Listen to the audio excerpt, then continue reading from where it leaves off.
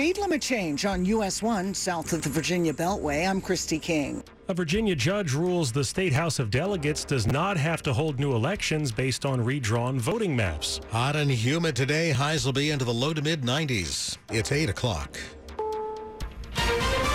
This is CBS News on the Hour, presented by Liberty Mutual Insurance. I'm Deborah Rodriguez in New York. The Biden administration insists it had every right to take out the leader of al-Qaeda, Ayman al-Zawahiri, who was killed by U.S. drones on the balcony of a safe house in Kabul. Correspondent Cami McCormick with this morning's reaction. Secretary of State Antony Blinken accused the Taliban of grossly violating its promises that the country wouldn't be used to harbor terrorists who threaten the security of other countries. CBS's Vicky Barker is at the foreign desk. Nick Kay was Britain's ambassador in Afghanistan. I take no pleasure in the death of any man, but I certainly do not mourn the passing of this individual. Analyst Afzal Ashraf says though Zawahiri may be dead, the brand of al-Qaeda will continue, as indeed the Nazi brand continued after the defeat of the Nazis in Germany. The death toll is up to at least 37 in devastating flooding in eastern Kentucky. The governor says hundreds are still unaccounted for. Lee County Emergency Management Director John Allen says finding them is a challenge. We're encountering roadways that are washed out or completely gone. So we're working on trying to get those areas open so that we can get search crews and humanitarian crews into those areas. At least 2 people have died in a massive wildfire near the Northern California-Oregon border. This man lives in Wairika. There's no update on whether or not my place is gone. The McKinney fires now burned an area larger than the city of Seattle. Firefighters say lightning storms, extreme heat, and dry brush are feeding the flames. It's still hotter than usual in Portland, Oregon, where today's high will be 88. 79-year-old Laura Watkins has no AC in her apartment. I'm scared. People pass away from this. Let's talk about last year and how many people died. Guy Reffitt, who brought a gun with him to storm the Capitol on January 6th, has been sentenced to more than 7 years. Correspondent Scott McFarlane. Guy Reffitt has always been a high-level January 6th case, accused of having a gun on his waist as he confronted police on the front lines January 6th. Prosecutors recommended a 15-year prison sentence. The judge issued a 7-year, 3-month sentence instead. Uber reporting record revenue, $8 billion in the second quarter. It credits more drivers and couriers returning to the roads post-pandemic. Company still lost almost $2 billion from investments in other ride-hailing services. A best-selling storyteller will be in court. Horror master Stephen King expected to testify in a federal antitrust trial. The Justice Department's trying to block Penguin Random House from a merger with rival Simon & Schuster, a division of Paramount, our parent company, here at CBS. This is CBS News. Liberty Mutual customizes your car and home insurance, so you only pay for what you need. Visit libertymutual.com to learn more. 8:03 on Tuesday, August 2nd, 79 degrees, going up to around 90 today with isolated showers possible later.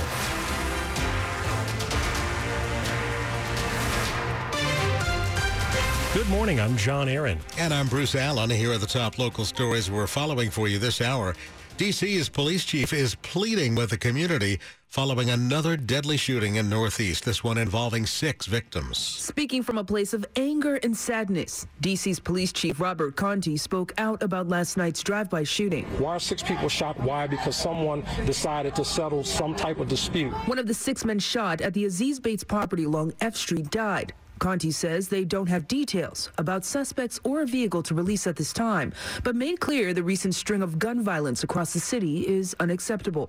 Violent crime in the district has increased by 12% so far this year compared to last year. I don't care where the shooting occurs. It's unacceptable in any community. We can't normalize this type of behavior. We must bring these individuals to account for their actions. Melissa Howell, WTOP News. And there's growing anger among members of the community about the rise in gun violence. Last night in Southeast D.C., residents heard from community leaders and local pro basketball players as they tried to come up with solutions to reduce crime in the city. If I don't value myself, why should I value you? Why should I value your life? And that's what's happening. Waris Majid with the organization Yay Me. I do believe that collaboration is the most important thing that we can do. Wizards forward Anthony Gill. This is a problem.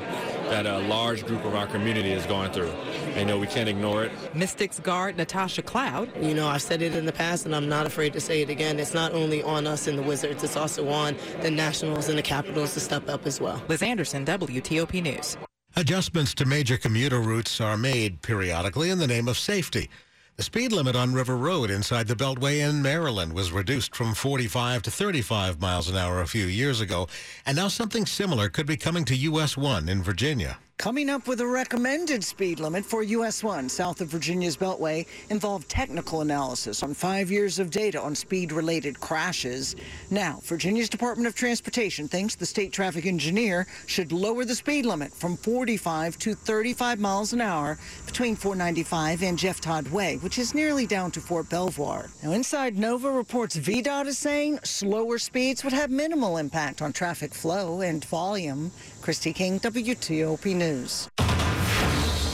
Election 2022 on WTOP. Maryland Democrats came together yesterday to support Wes Moore, the party's nominee for governor. At a unity rally in downtown Silver Spring, State Comptroller Peter Francho, who lost to Moore in the Democratic primary, offered his full support to the political newcomer. While we were competing for the same office, we were doing so with one mission in mind: to secure a brighter, more equitable, more prosperous future. Meantime, the Maryland Republican Party announced that former Governor Robert Ehrlich would campaign for nominee Dan Cox. Governor Larry Hogan has called Cox a QAnon whack job and said he will not campaign for him. A federal judge has dismissed a second lawsuit seeking to force members of Virginia's Republican-controlled House of Delegates to hold an unscheduled election this year.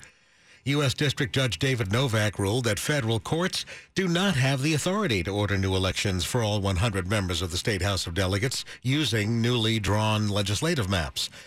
The ruling came in a lawsuit filed by 3 plaintiffs who claim their voting strength and political representation were unconstitutionally diluted or weakened by the state's failure to complete redistricting before the elections in 2021. Still ahead, outdoor dining is being scaled back in part of the area. It's 8:07. That dream closet you've always wanted, a great home office, an organized garage, the perfect mudroom. Closet America can make all of these things happen in your home. Hi, it's Chris Core. I'd like to think about Closet America as masters of space. And for August, they're offering 25% off plus free installation. And if you add a wall bed to your project, you'll get an additional 5% off everything. More at ClosetAmerica.com. Closet America, everything in its place perfectly.